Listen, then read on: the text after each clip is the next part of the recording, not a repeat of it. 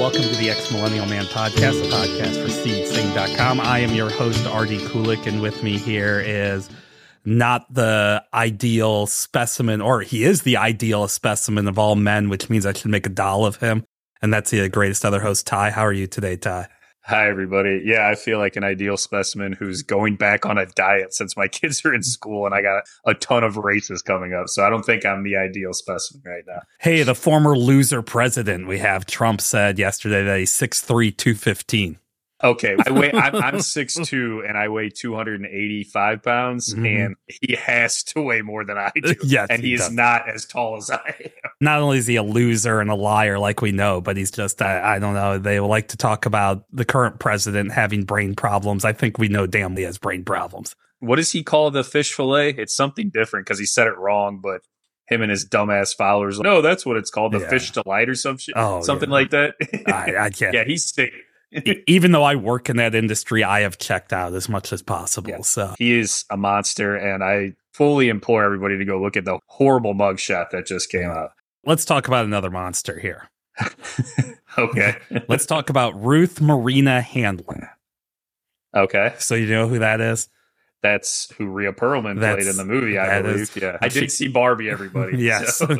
That's she, and she had a little throwaway line in the movie, which we're going to reference a lot of certain Simpsons episode too. That kind of had a throwaway line on that.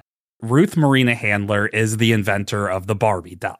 Mm-hmm. She was born in 1916. Polish-Jewish immigrants were her parents. She married her high school boyfriend, Elliot Handler, and they moved to Los Angeles in 1938, where she started to work for Paramount Pictures. Okay. At the time, her husband was working with somebody else at a new toy company. And Ruth talked about, she noticed how her daughter, first she noticed that the only kind of dolls girls could play with they looked like babies. And so she noticed her daughter really liked to use paper dolls, and she said she was playing with them like they were adults. She came up with an adult-like doll for girls, and Mattel said, no, that's dumb. What? So you talk about playing with, I loved that beginning scene in Barbie where it shows all the little girls playing with baby dolls, and obviously Greta Gerwig and Noah Baumbach did it in, this is their homage to 2001: A Space Odyssey, but I thought that scene was just absolutely fantastic in the movie. Even though it is a funny scene, we're going to talk a lot about the movie in the second half, but even though it was a funny scene and stuff like that, it's true. It's absolutely true. That's what happened. Mm-hmm. So on a trip in Europe in I don't think a little girl bashed. No, the seismic change in especially girls' toys, but toys in general, that's what we're going to talk about here, is when I've talked about Transformers, I've talked about He-Man, I've talked about G.I. Joe and all that stuff. All of them, Barbie is their Adam and Eve. Barbie is what started all of that, created an entire toy line. Call it dolls, call it action figures, call it what you want. It starts here. And it starts with Ruth Handler. Our mom went to see it with a friend of hers after I saw it with my wife and kids. And our mom was born in 1950, and she told me that Barbie came out when she was my son's age. My son is 11. So for our mom to say that, I was like, I didn't realize how long Barbie had been around, because it's been around my entire life. So in 1956, Ruth was on a trip in Europe with her husband and her two children, Barbara and Kenneth. And she came across a German toy called Build Lily. And it was an adult figure doll, and it was what Handler had in mind, this kind of idea.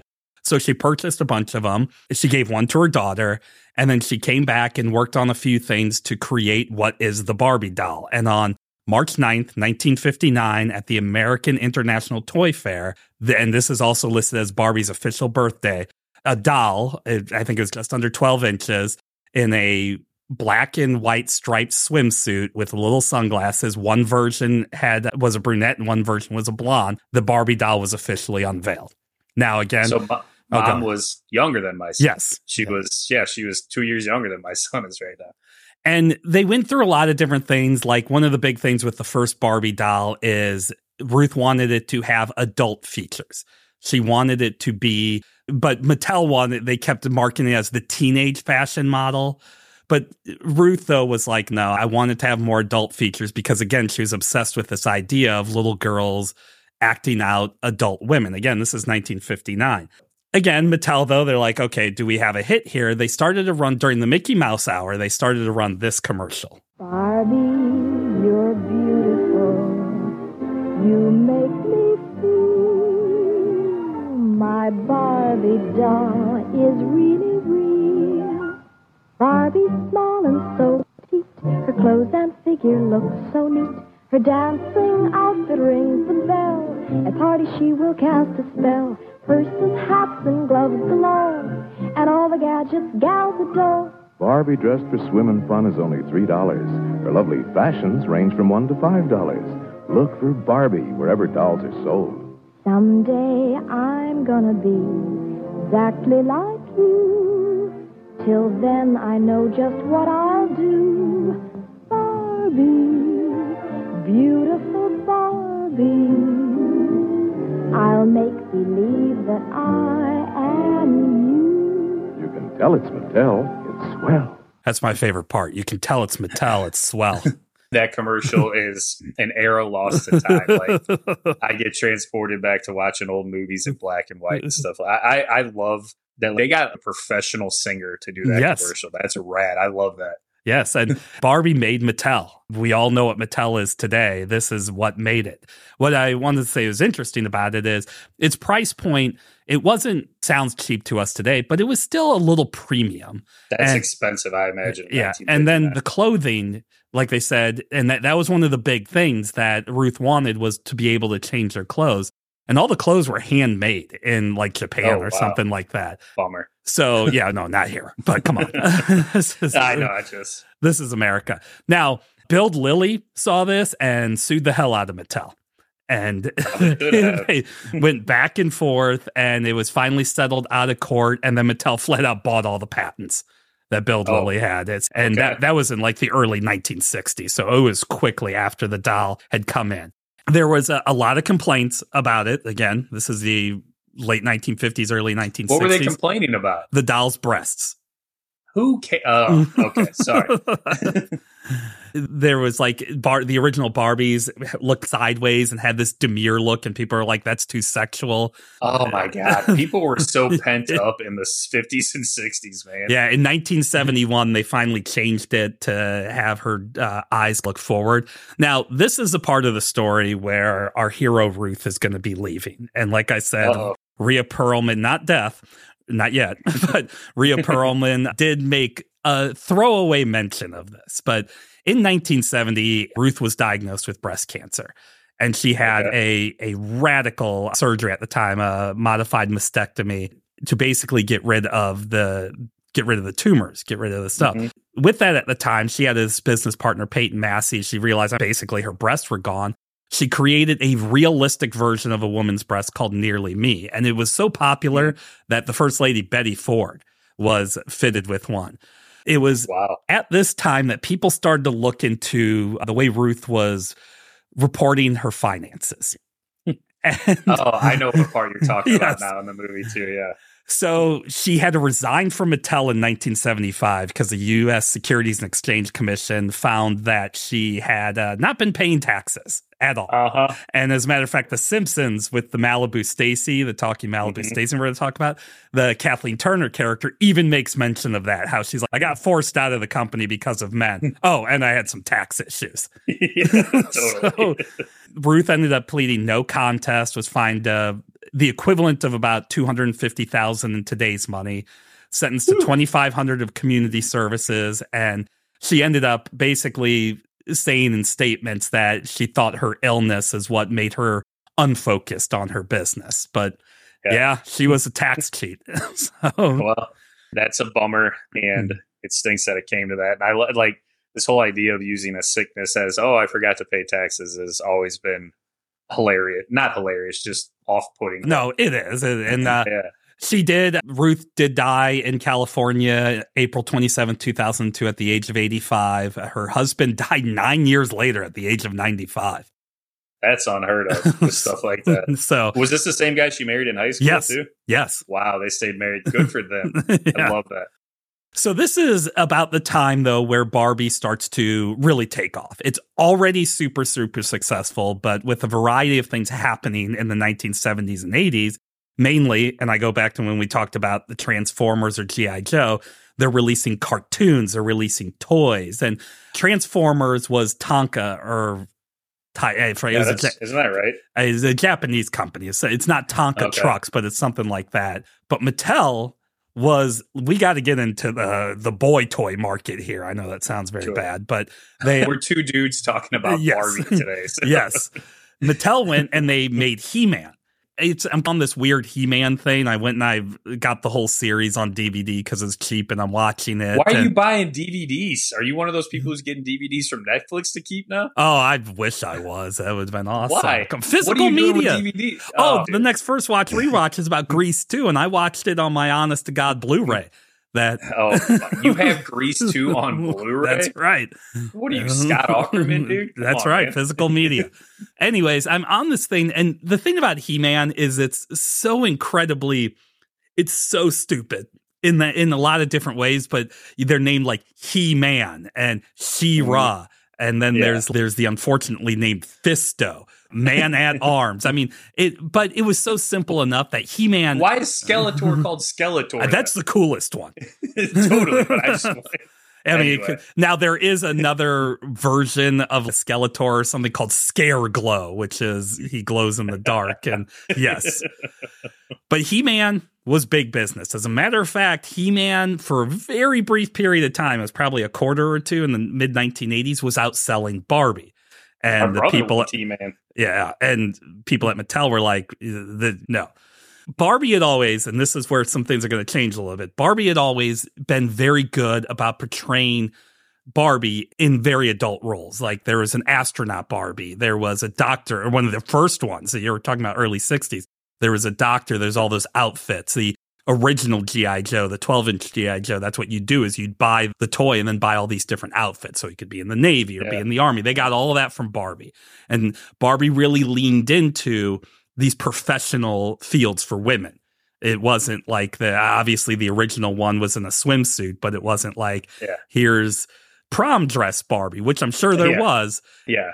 Here's cheerleader Barbie. Yes. Stuff like that. They really leaned into it. Now, this time in the 1980s when they're like, okay, we got to compete with He-Man, and something that He-Man had, like I said, it was just, you think of something, they're like, let's make one that stinks. What should we call him? Stinkor. And I'm not kidding about this, people. This is real. This is, one was like, oh, this one you can stick on the wall. We'll call him Leech. Because they didn't want to call him Suckor because it would sound too much Stinkor or something. But like also if Hollywood writer, like the people who the writers are striking against right now, if you're listening to this, the writing has gotten so much better now from back then. Somebody could come up with a way better name than Stinkor right now for an animal that stinks. So pay the writers and pay the actors. Yes, and I'm going to get to that at the end here. But they decided to branch out into all these different Barbies. And again, some of them had come a little bit earlier. But Barbie, it wasn't too long after the Barbie doll was made that they made a companion for her, a blonde-haired fellow by the name of Ken. Again, named after Ruth's son. They also, as time went on, Barbie got like a sister Skipper. And as the years went on and they were trying to expand the ages of girls playing it from like 9 to 11 to a little bit older, they had the Make Me Grow Up Skipper or something. Yeah, the one that you pull the arm down and they grow boobs. Yeah, she also grows like an inch. Too. Oh, okay. I only knew that from the movie too, which we'll talk about in a second. Yes. And so they ended up. Oh, she also for a while she also had another sister, Stacy, another one, Chelsea, but Skipper's the one that stayed around. That Make Me Grow Skipper just drove people insane. The religious right and all that are like, oh, you're teaching kids that boobs exist or something as that you they get older. Grow up. Yeah, that everybody goes through puberty. That's a fact of life. Now, in hindsight, a lot of people, a lot of social scientists, sociologists praised that doll for that was something that women had. We're going to get to some that not going to be praised so much here in a moment. Okay. Barbie even went in to create Hispanic Teresa, African American Christy. That's not their names, but I'm saying Teresa was Hispanic. There was Midge. There was Alan, Ken's friend. My favorite. There was an Australian surfer named Blaine. Now, Blaine, I want to make this is in the Late 1990s, Mattel did this whole, again, this is just their dolls, and they had like DVD movies and VHS movies and stuff, but they decided that Ken and Barbie were going to break up. Oh, no. I didn't know that they were even together. I thought they were just hanging out. Yeah, and that's when, or it was 2004 when they broke up. And that's when Blaine, the Australian surfer doll, was made, who started to hang out with Barbie. Oh, boy. Now, causing some drama. Yes. Now, according to official Barbie Mattel timeline and stuff, Barbie and Ken are not together. They're just friends. Yeah. That's a lot of people are like, oh, Ken's her boyfriend. And again, we'll talk about the movie a bit, but that is officially what they're saying. Some of these new toys are hit or miss, but I'm going to tell you about two of them here that are incredibly miss. And I'm a little surprised, three actually. I'm a little surprised that one of these did not show up in the movie. Spoiler alert, people. Okay. So the first one is Make Me Smile, Becky. Make Me Smile, Becky? Yes. Okay. Make Me Smile, Becky, I'm going to tell you right now, I think has all of the best intentions in the world. And when you hear the whole story about it, Mattel did the right things. But Make Me Smile, Becky was a friend of Barbie's who was a handicapped, who was in a wheelchair. Okay. Nothing too bad about that. It's good. Mattel was like, we want a Barbie for every girl. We want one that can say everything that they, no matter what, you can do everything. The problem with Make Me Smile, Becky, is Barbie Dreamhouse has an elevator in it. And Becky doesn't fit in that elevator. Oh, no, that's no good. If you buy the Dreamhouse now, she does fit in. Okay, good. At least there's that. Are they still selling Make Me Smile, Becky? It's probably branded as something else, but I can't exactly mean that. So the second one I'm going to talk about is Midge, her friend Midge. Midge has been around, is one of the originals. Midge has been around since 1963. Late 80s, Mattel was trying to create all these different things. So I had this Happy Family collection. And one of them was Midge, who was visibly pregnant. And you could take it was like a shell. You could take the shell off and there's a little baby in there. Looks like some kind of Cronenberg thing. But again, they're trying, look, women get pregnant, women have babies. My daughter would have loved that. She draws pictures all the time of pregnant. Yeah. There's two problems with the Happy Family Midge. The first one is she's not wearing a wedding ring. Oh, so what? Girls get pregnant? The second one is she looks like Midge. She looks young. So that's okay. Young girls get pregnant. There's a lot of people saying MTV has based their whole post-music video lives on young girls getting pregnant. So they said, is this promoting unwed teenage pregnancy? Oh my God. People need to chill out and just let people live, man. That was problematic. And then there was Talking Barbie. Okay. Was this in the movie? No.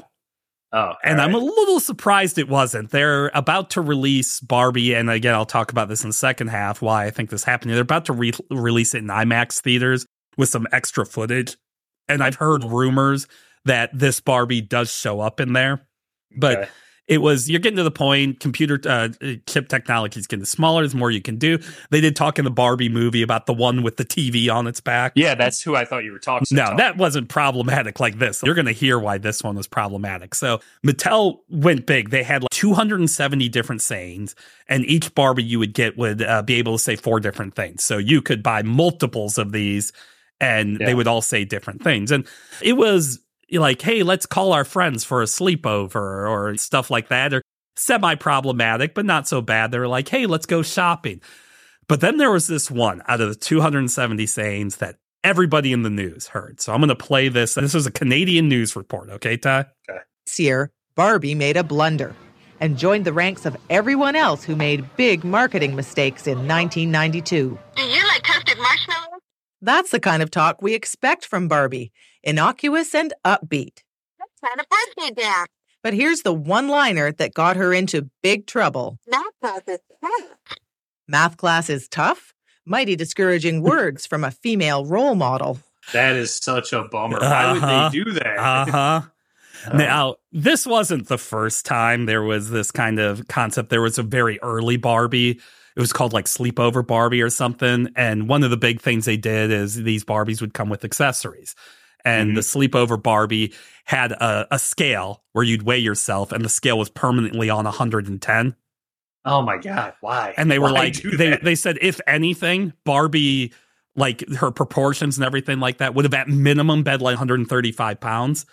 And then that same Barbie also came with a book called How to Lose Weight. And you would open it up, and the only thing it says is don't eat.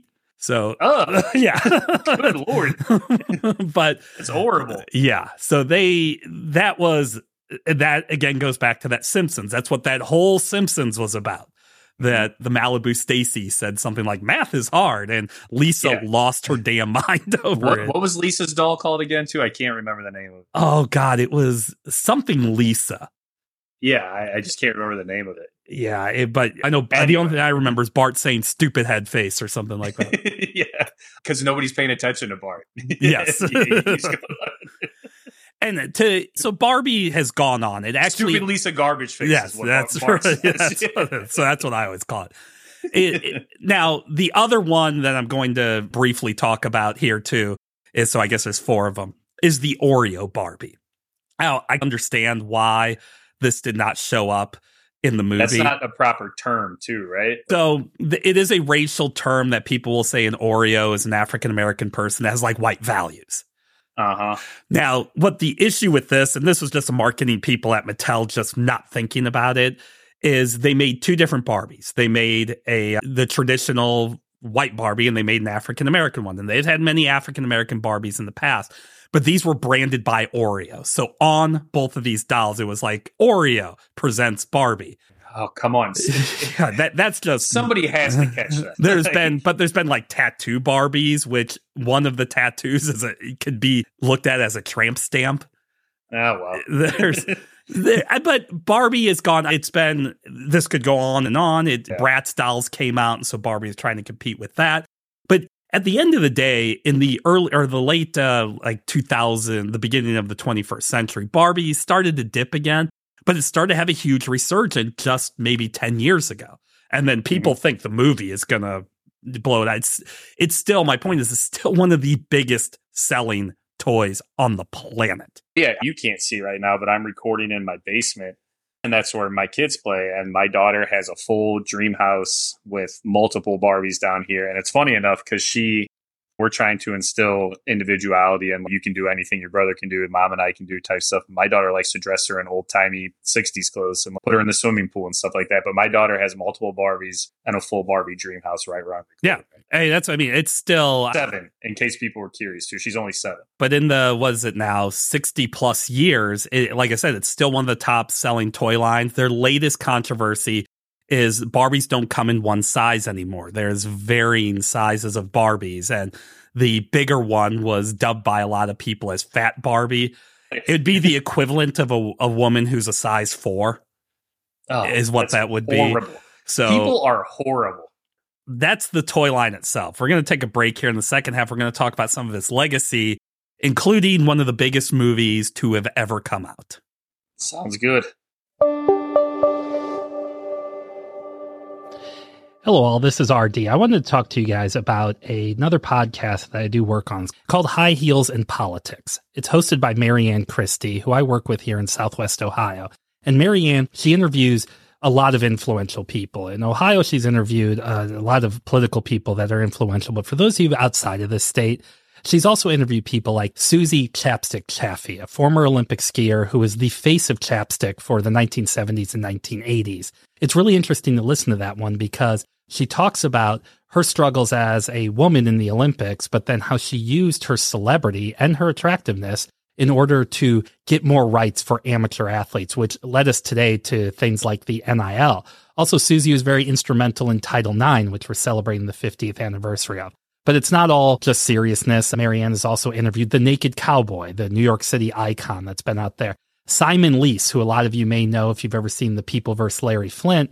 He was the guy that arrested Larry Flint. He also arrested Jerry Springer when Jerry Springer was a member of the Cincinnati City Council here. So I encourage you guys go to Spotify, Google, Apple, go search High Heels in Politics, follow, subscribe the show. Marianne comes out with a new one every week, and it's an incredibly great conversation. And if you're interested or know anybody that may be on High Heels in Politics, just go to the contact page and talk to us. So let's get back to the conversation. Okay, Ty, I can comfortably say I don't have any Barbies in my house, but I'm staring at right now a Transformer, 3 G.I. Joes. I look up to my right and I've got He-Man, Skeletor, and Fisto. If I go to my office, I got a variety of Pops. None of this crap exists without Barbie. No, I was going to say, I have the Barbie stuff. My daughter has it, but I'm looking at a Charles Woodson figurine right now that wouldn't exist without Barbie. Yeah. Again, there were dolls before, and more in the spirit of what Cabbage Patch dolls or even American Girl dolls are now. That's your toy if you were a girl. If you were a boy, you were given a baseball bat or whatever, or done something like this. But starting lineups, that's a boy toy, but that wouldn't be made without Barbie. Barbie made this concept of something in your hand, something you could do different things with, the articulation, all this other stuff. So when you talk about legacy, an entire toy line of dolls and action figures come out of this. That is start because of Barbie. Yes. And because of Build Lily, the idea of Build yes. to Barbie. But Barbie is what popularized it. I often tell people that the iPhone was not the first smartphone, but it's the one that put a smartphone in everybody's pocket. And that's just the facts of it is. Yes. But with that, with being first, with all that other stuff and coming of age, at a time, the counterculture era, the disco era, the 1980s, all this other stuff, man, Barbie has gone everywhere. There's been huge museum installations at the Louvre. There's been things at like Times Square. Any art place has been all this huge stuff in 1980s. Go ahead. I was going to say last summer, we went on a big trip to Mackinac Island, and I was going to Indianapolis with my family, and you said go to the Children's History Museum. Mm-hmm. So we went. They have a whole area section off just of Barbies. Yeah. That's all it is. And it goes through the whole process of it. It was awesome, too. No, right. And then in 1986, Andy Warhol painted Barbie. The painting in 2015 sold for just over $1 million at auction. Holy. And Mattel even created an Andy Warhol Barbie after that. Oh, nice. I know. I didn't look that one up. I looked up a couple of other ones. But if it looks like Andy Warhol, it looks weird. Yes. So yes. Barbie has been the subject of multiple essays from The New Yorker, The Economist, all of these things. Like I said, there's been direct-to-video movies. Was a show on Netflix. There's been songs. Barbie Girl, famously. An entire Simpsons episode dedicated to their version of Barbie. On and on. In 2009, for Barbie's 50th anniversary, there was a runway show in New York City inspired by Barbie's things. There's a theme park that's going to open next year just outside of Phoenix, Arizona. It's a Mattel theme park. There's going to be a Barbie's beach house there. They also have Thomas and Friends and the Hot Wheels go-kart track. So that's something Hot Wheels go-kart track would be cool. Yeah, that's something to look at. You do have to go to Arizona, though, to go there. Yeah. In 2019, Mattel launched the Barbie Dream Gap project. What the Dream Gap is an idea of girls beginning at the age of 5 start to doubt their intelligence where boys do not. So this is a program to encourage young girls to, it's okay to be smart. You should do this. You should look at all that stuff. Yeah. In May of 2020, Mattel put out a whole bunch of first responder essential worker Barbies and gave a bunch of money to the COVID pandemic.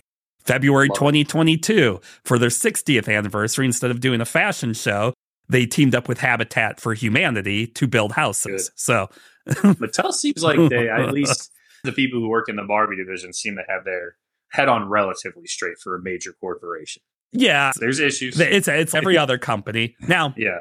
With all of this stuff, the first African-American Barbie did come out in 1967, but there's been a lot. Every time Barbie seems to try to do some inclusivity, including their first Latin model, it looked white. People are like, look, you got to try to do better. And when we talk about Mattel, they do seem to keep trying to do better. Now, Barbie does with it is people have said that the portions, like I said, they think she weighs 110 pounds, puts forth an unrealistic way to look for young girls. Yeah. And then there's obviously, being one of the biggest toy lines in the world, the amount of plastic that it produces. Mm-hmm. People have brought all of those things up about Barbie, including in the movie, many times. But when you're the number one toy ever, when you like McDonald's is blamed for all the obesity stuff, when you're the number one, you're going to get a lot of that blame. But with that, it's still going. It's still making an incredible amount of money. And my daughter puts Barbies on her Christmas list. And I looked up Make Me Smile Becky, original Make Me Smile Becky, and it's $1,000. Or you can't find a talking Barbie that actually works. But I think the last one they said sold for close to 9,000, one that says math is hard. It's where the theme of a lot of these podcasts is the fact that when I go to Target or Walmart or anything like that, I go to the toy aisle, not my son, because I have to go and get my G.I. Joe guy and stuff like that. So in the collectible market, Barbie's becoming really big too. Makes sense. Yeah, America Ferrera's character in the movie, they don't like hit you over the head with it, but she's the adult that's playing with the Barbie, not her that daughter. was one of my favorite parts is when Margot Robbie is stereotypical Barbie's in the car with them. And she says, I was supposed to come here to save you, not your daughter. I loved that part. Now, along with the legacy of Barbie has been where it's shown up in media in one ways or another. There was Mattel sued an artist in 1999 where he made a group of photographs called Food Chain Barbie. And it was different variations of destruction of Barbie being in a blender. Mattel lost that lawsuit based on the First Amendment. Oh, wow. Okay. Yeah. In living color, Homie the Clown was playing as Santa, and the little girl said she wanted Barbie, but instead he said she got Compton Carlotta, which is a doll made of sticks, and then had her slum apartment, which was a milk carton. In Living Color was such an underrated sketch show. It was so good. Barbie has made the likeness of a lot of famous people, including Frida Kahlo. They never got permission from her estate, so they had to pay out a big one there. Greenpeace has obviously been all over Mattel for all this stuff. Mattel has adopted a sustainability policy because of all that stuff. Good. There was a Saturday Night Live did a commercial, I think it was in the 1980s, of Gangster Bitch Barbie and Tupac Ken, just to show how Barbie was trying to get into all of these things. And then I talked about Simpsons, the Lisa versus Malibu Stacy episode. It's one of the most what is it? It's famous episodes. Yeah, I can't think. I'm trying to read and think at the same time. I Think You Should Leave even does a sketch where they have a doll called Tammy Krebs. Yes. That's like their Barbie. That's a great sketch too. Yeah. Lisa Lionheart was the name of the doll. Lisa Lionheart. Not Stupid Lisa Garbage Face. Oh, no, that's what I'm going to call it now. This leads me to the recent Barbie movie. Movie is awesome. Now, like I said, yes, no, it is outstanding. One of the best movies I've seen in years. They've been trying to, everybody thinks this is a new thing. And Mattel has basically said they've got all their toy lines out for movies. One of those toy lines, like I said, is He-Man, which is, started and stopped so many different times. They've been trying to make this movie for a long time. And one of the more famous, and they've been going back and forth. They had one of the writers of Sex and the City had a treatment that they were doing. And again, a big movie, not one of these DVD or Netflix things or something like that. There was, after the movie Juno, the writer Diablo Cody won an Oscar.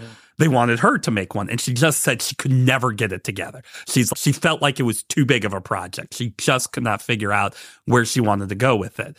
There was a very famous production that Amy Schumer was going to play Barbie in. And I'm curious how that would have turned out. Yeah. And it all fell apart. And then Trainwreck's a really good movie. Yeah. But then I Feel Pretty's not. So I'm curious which Amy Schumer would have got. We talk about these things, vaporware, these projects that were in high production that never really got made. This isn't one of those. What we got is I wonder big. if when Diablo Cody was scheduled, I wonder if she in turn wrote Jennifer's Body instead. Yeah. Jennifer's Body is not a great movie, but I actually like that movie. I was going to say, I find it enjoyable. It's like a goofy horror comedy. And Amanda Seyfried is fantastic. And so that's one of the few roles I've seen Megan Fox in where she's really good. Yeah. She does what she's supposed to do in that movie. And a lot of it, Diablo Cody's has said that, and this is a quote from a GQ article, when I was first hired for this, I don't think the culture had not embraced the femme or the bimbo as a valid feminist archetype yet. And I think she's right. That society changes, and she was really trying. It sounded like she was trying to do what Greta Gerwig and Noah Baumbach did. Yeah. But she's not as talented as the two of them. No. Now, when a lot of people talk about, and I heard this from the clothes and fedora sides of the internet, that Greta Gerwig and Noah Baumbach sold out because they made a big Hollywood film. And it's no, you're all They just did stupid. not sell out. Yeah, that's like me when I was a teenager saying that Ben Harper sold out because his video was on MTV. Yeah. People got to make money. You can't live in squalor your whole life. And again, when they made it, it was like they got Margot Robbie right away. They got Ryan It's her Gosling production in company, there. right? Pardon? Isn't it Margot Robbie's production company? Yes, who produced it? Yeah. And she is about to make an ungodly amount of money on this movie. I'm sure she is. She's already going to be the highest paid actress ever for a film, may end up being the highest paid actor ever for a movie when this is all said and done. She's earned it. This movie's amazing. Ryan Gosling read the script and essentially begged them to be in. After I saw it, just a quick aside, I read a thing on IMDb's trivia that said he was on the fence at first about doing it. And then he saw his daughter's Ken doll outside face down in the mud next to a rotten lemon. And I guess texted the picture to Greta Gerwig and said, I need to tell his story. I'll do your Yep. Michael Cera personally called Greta Gerwig to just find a part for him. My favorite in the whole movie. I told my wife and kids that, and they all looked at me like I was nuts. Michael Cera as Alan is perfect. Yeah. And they're like John Cena's in it for 2 minutes. Issa Rae's in it. Dua Lipa, Issa Rae is fantastic. Also, like, the people they got, Kate McKinnon is amazing. Oh, so good. Will Ferrell as the CEO of Mattel. So they put together this cast. The production design on the movie was out of this world.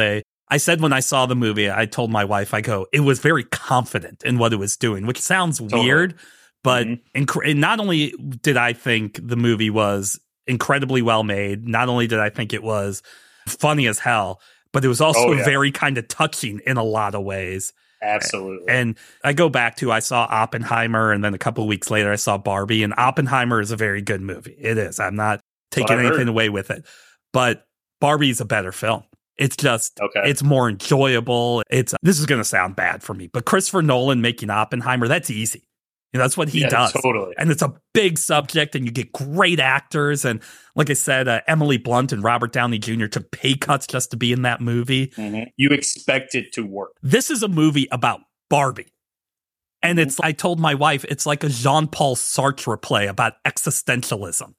I don't even know who that is. It is about existential. No, and you talk about the clothes and fedora side of the internet being upset. This is Greta Gerwig and Noah Baumbach. They're taking their indie sensibilities, but making a big movie. And yes.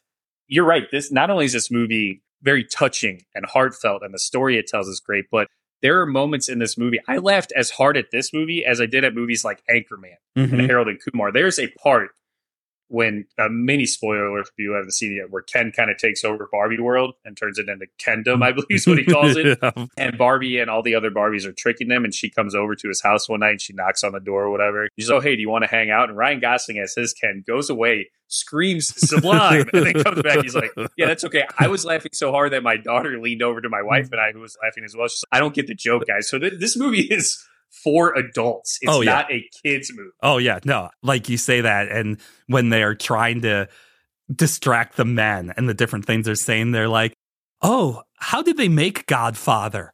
Do you start at the beginning we talk about it? Or for some reason, I have an opinion about Zack Snyder's Justice League. I mean, just those little things. And when all the Kens are playing that Matchbox 20 song push around the fake fires, like that's just brilliant. And I said this to you off, Mike, but my favorite line of the whole movie is when Ryan Gosling's Ken says, I lost interest in the patriarchy when I found out it wasn't just about horses. That says it all right there.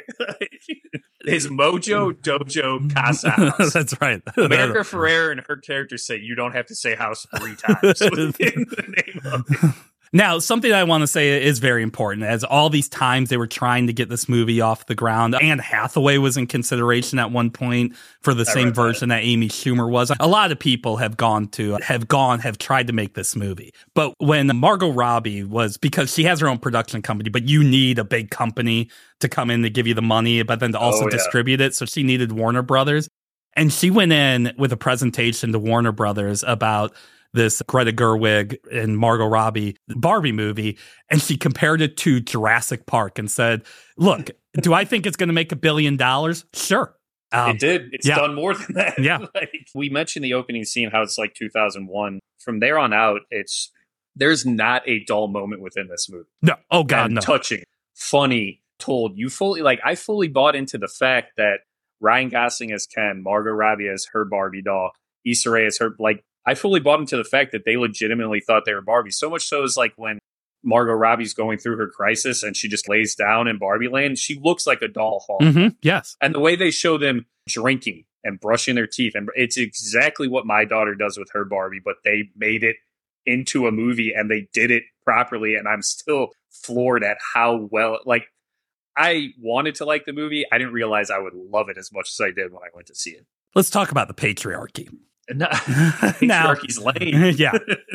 Before this movie ever came out, and look, everybody knew. I think the first time I saw a preview for it, a proper preview for it, was before we went to see the Super Mario Brothers movie. My wife and I went, and my son brought a friend of his, and they sat somewhere else than we did. And I remember my wife was coming back from the bathroom because she'll usually go during the previews, and the Barbie preview was on, and my son and his friend are like, "Is this a joke? Is this real?" And I remember I told him that will be the biggest movie of the year. 100%. I go, everybody's going to see that movie. We all know it's going to be the biggest movie of the year. So we all knew this. And then there's a scene in the movie where Barbie has to go to the real world, and Kate McKinnon shows her this map that was in the trailer, and idiot Senator Ted Cruz went all mad because it was some pro-China propaganda stupid thing. He's an idiot. Yeah, but he decided he was on Fox News for weeks just talking about how the Barbie movie's woke and it's Chinese propaganda. And then why is it Chinese propaganda? Is there an Asian person in the movie? Yes, Simu Liu's in the movie. Oh, Simu Liu. That's it. Simu Liu was great. Yeah, but no, it had nothing to do with that. He's just, this is what he does because he's a dumbass. Okay. Yeah. But then the day the movie opened out, professional crybaby who fully admits all the time that he cannot sexually arouse his wife because he doesn't know what wetness or moisture means or anything. Ben Shapiro. Guy sucks. Yeah. Decides to dedicate his podcast, which is it's like a top 5 podcast or something. It's got a lot of idiot listeners. A lot of idiots out there, yeah. And he did a 43-minute video because he even says Ben Shapiro destroys Barbie in 43 minutes. And I could do my Ben Shapiro impersonation that I do all the time, but I'm just going to play a very quick part of this. Now, Ty, this is the day the movie opens, okay? And of course he hates it, and it's patriarchy, and everybody's bad. Well, he paid to see it then, clearly. Oh, he says his producers forced him to go. Now, if you look at the pictures of him, he's wearing jeans and a black shirt like the Kens are at the end of the movie. Yeah, and that dope dance scene that they have, that's one of the best dance scenes I've ever seen in a movie. So during Ben Shapiro's, I'm going to play like 20 seconds of his 43 minutes, but this is a very important 20 seconds. This is what he says about the success of the Barbie movie. Week 1, this thing is going to clean up at the domestic box office. My prediction is going to just absolutely fall off a cliff after that. The repeat business on this movie is going to be non-existent because it was written by 2 people who are so smug and self-satisfied, and Greta Gerwig and Noah Baumbach, that they have no audience. Yep. I saw it on week 4 at a sold out movie. Yeah. Week 4 of its release on a Sunday afternoon at 1:00, sold out movie. Not a seat left. Yep. Our mom went to see it on a Tuesday, the Tuesday that most schools started for people here. She said there was 80% full on a Tuesday afternoon. Yeah. What is this? I will proudly say that's the first time I've ever heard that moron speak. So I didn't know what he sounded like, and I'm so glad that he has to put his fist in his foot in his mouth because he said something. Oh no, these people have no shame. They just forget about it, and their followers forget about it. Look, I have a friend here who, again, I work in politics. I work with a lot of Republicans, and that was like, "Why'd you go see that movie? It's just liberal woke nonsense." And I go, "Obviously, liberal woke nonsense makes a lot of money, and over $1 billion, and this whole billion, it's the dumbest freaking thing on the planet. This whole go woke, go broke stupid stuff that the right wing's always talking about. Look, I'm not going to sugarcoat it for you. The Barbie movie is a feminist movie, and it's feminist in so many different levels. What Barbie as the doll represented has been through so many different variations and meant many different things to the women. But the woman it means most to in this movie is a mother. Yep. So that's the evolution of this. And this movie is not just a celebration, I think, of women. It is a celebration of mothers. 100%. Yeah, America Ferrera is that was such a brilliant casting move by them. And for this nitwit to say that Noah Baumbach and Greta Gerwig don't have an audience, I've seen most of their movies. And a lot of people I hang out with love most of their movies. Yes. So what is this? You know what? Barbie made a hell of a lot more money than Jim Caviezel's new movie that the right wing loves. Barbie made that 100 times more money than that movie. Oh, that so what are stupid these movie people talking about? That stupid movie's making money the same way the Passion of the Christ is. These dumb churches are buying out theaters, and you can go and see pictures of sold out theaters with nobody in there. Exactly. Barbie, people are going to see Noah Baumbach and Greta Gerwig's Barbie. They're going to see Margot Robbie playing Barbie. That's, again, I was in a packed theater on the 4th week of its release. Oh, I haven't seen anything like that ever. I was going to tell you originally, so you said Margot Robbie produced the movie. She originally wasn't going to play Barbie.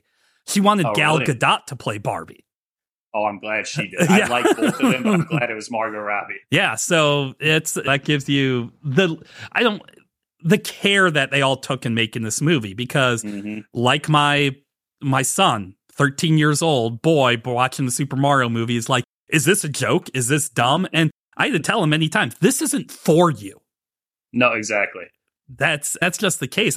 You took your kids to it, and they probably had a very different reaction than you and your wife did. Yeah, I was going to say, my son, who's very much sports and gung-ho about everything sports, he said 6 out of 10 afterward. The rap song at the end was the best. I'm like, okay. My daughter would look over at my wife. Why are you crying, Mom? This is a movie about Barbie. So yeah, my kids did get it.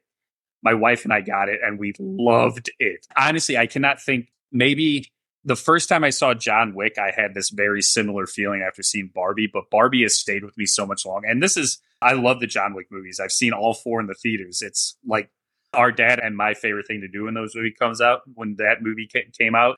But I get a similar feeling from Barbie that I got from Sorry to Bother You, but Barbie is a far superior movie to Sorry to Bother You. And I love Sorry to Bother You. I think Barbie is a cultural touchstone that's going to go down as one of the most important movies ever made. I absolutely will. And we're at a point, we're recording this the day after Warner Brothers has said they're going to move Dune Part 2 into 2024. And they have a handful of movies. They have the Aquaman movie, I know, that are still in December, that they're still saying are going to stay in December. Basically the studio heads met with the writers earlier this week and just berated them and tried to break them against the union. So these strikes, the actors and the writers' strikes, there's no end in sight. And I know for the writers, it's already gone on longer than any other strike.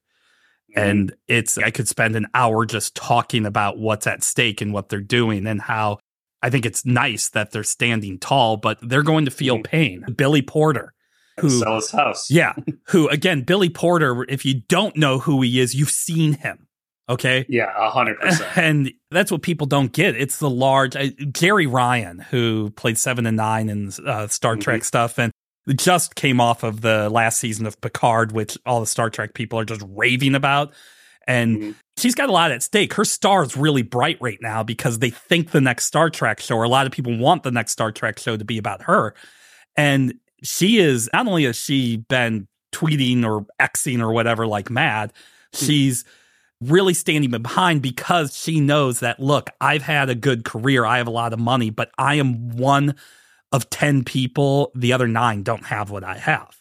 Totally. Something like Barbie and Oppenheimer, these are the movies of the rest of the year, okay?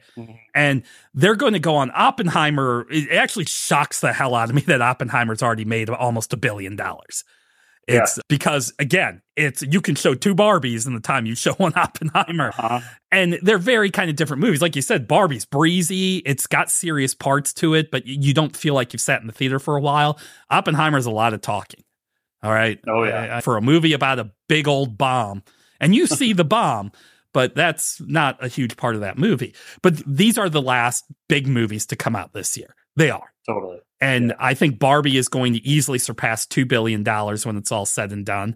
Oh, yeah. I like going to the theater, so I'll probably go see it again. What I guess I'm saying is, like, a movie like Barbie, it's probably post-pandemic the first really big event film. Something like Mario Brothers, which also made over $1 billion, but it made 800 million of that outside of the US, or 700 million outside of the US. Barbie is banned in a bunch of countries. Okay. And Barbie has the feeling of, you remember when Spider-Man No Way Home came out? Yeah. That was when Omicron Yes. persisted, or showed its true stripes or whatever. Barbie has that same feel, except people aren't getting sick constantly from going to see it. No, and I say that as I had my radio voice, which tested 3 times, no COVID, so I don't know what the hell it is. Well, I went to a show last week, and I had to test, actually, because I went to a show last week, which I'll be writing about next week, with a friend of mine, and he got COVID, and apparently some other people I know did, but I've tested negative multiple times myself. But yeah, it's just, I get that. I remember my wife and I were contemplating going to see No Way Home because we were all gathered for Christmas that year in Branson. Mm-hmm. I was like, I'm afraid I'll get COVID. I don't want to go. I ended up getting COVID anyway, but I didn't go see it in the theaters. Barbie has the same feeling, like you said, is that, okay, the pandemic is essentially over. Let's all go back to the theater. And not everybody I know wants to see Oppenheimer. Everybody I know wants to see Barbie. Yeah, absolutely. And they're going to see it, clearly going to see it, because that movie is making, they can't print the amount of money that it's making. No, it can't. And it's a shame to me because I was talking again to my wife about all this stuff that I imagined in my head the Oscars or whatever. And everybody's Gosling and Robbie better be considered. Oh, no. Robbie, I think, is going to win. I absolutely do. She was amazing in that movie. And I think you're going to get the Oppenheimer Barbie thing at the Oscars again. There's a couple of other movies. There's the Killers of the Flower Moon, the Scorsese movie that's coming out. A couple of big ones, but just the cultural impact. I haven't seen anything like this since Titanic, to be honest with you. And Barbie's a better movie than Titanic.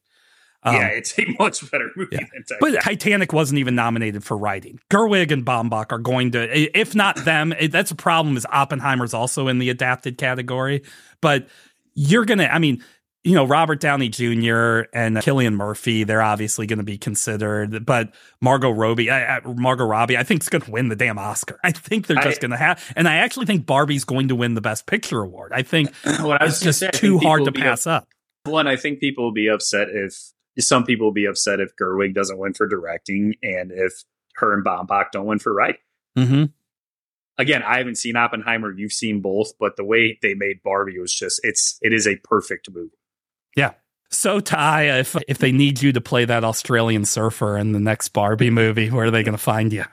I have to work on my Australian accent. No, you can find me at Facebook and Instagram, TYKULIK, all lowercase. More importantly, come read my stuff on SeedSing, SEEDSING.com. I'm going to have a Barbie review going up next week. I've just been engulfed in football because the NFL and the college season are right around the corner. I actually wrapped up my rankings today, the day we're recording this, and I'll have predictions and stuff out next week. But that's SeedSing, SEEDSING.com. I have a review of Barbie that'll be going up next week as well. You can hear me on the Chucklehead Chat podcast hosted by my buddy Glenn Adams. I've been on that 3 or 4 times. You can find that wherever you get podcasts. But most importantly, listen to me on this podcast, the Ex-Millennial Man podcast.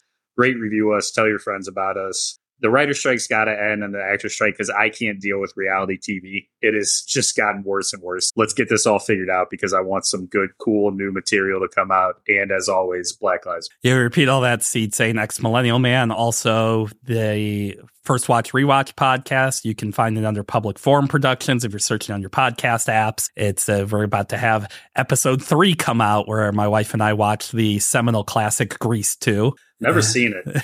I've heard it's not good, but you'll hear. Listen to it. Hear what we have to say. The existential question I have with that, is it better than the apple? But because the apple's awful, but I still enjoy the hell out of it. While we're recording this, I'm wearing my BIM Mark shirt. So I made comment when we went off mic for a minute. With all that being said, we thank you for your ears. Anything else that you may use to listen to the Ex-Millennial Man podcast? Remember, we're here every Saturday for free wherever you find your fine podcasting shows. And Ty, I am going to go out on a little bit of different music. So until next week, live your best Barbie life. Stay fresh, cheese bags. I'm just kidding. This one's for us. Yes. So good. Oh my God.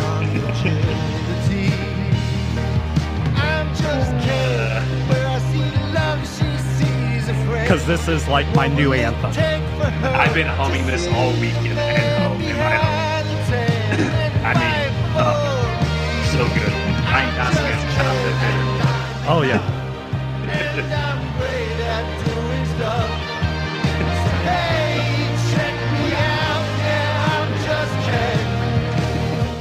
The Ex-Millennial Man podcast is a production of SeedSing.com. Fully owned by R.D. Kulik & Associates, LLC.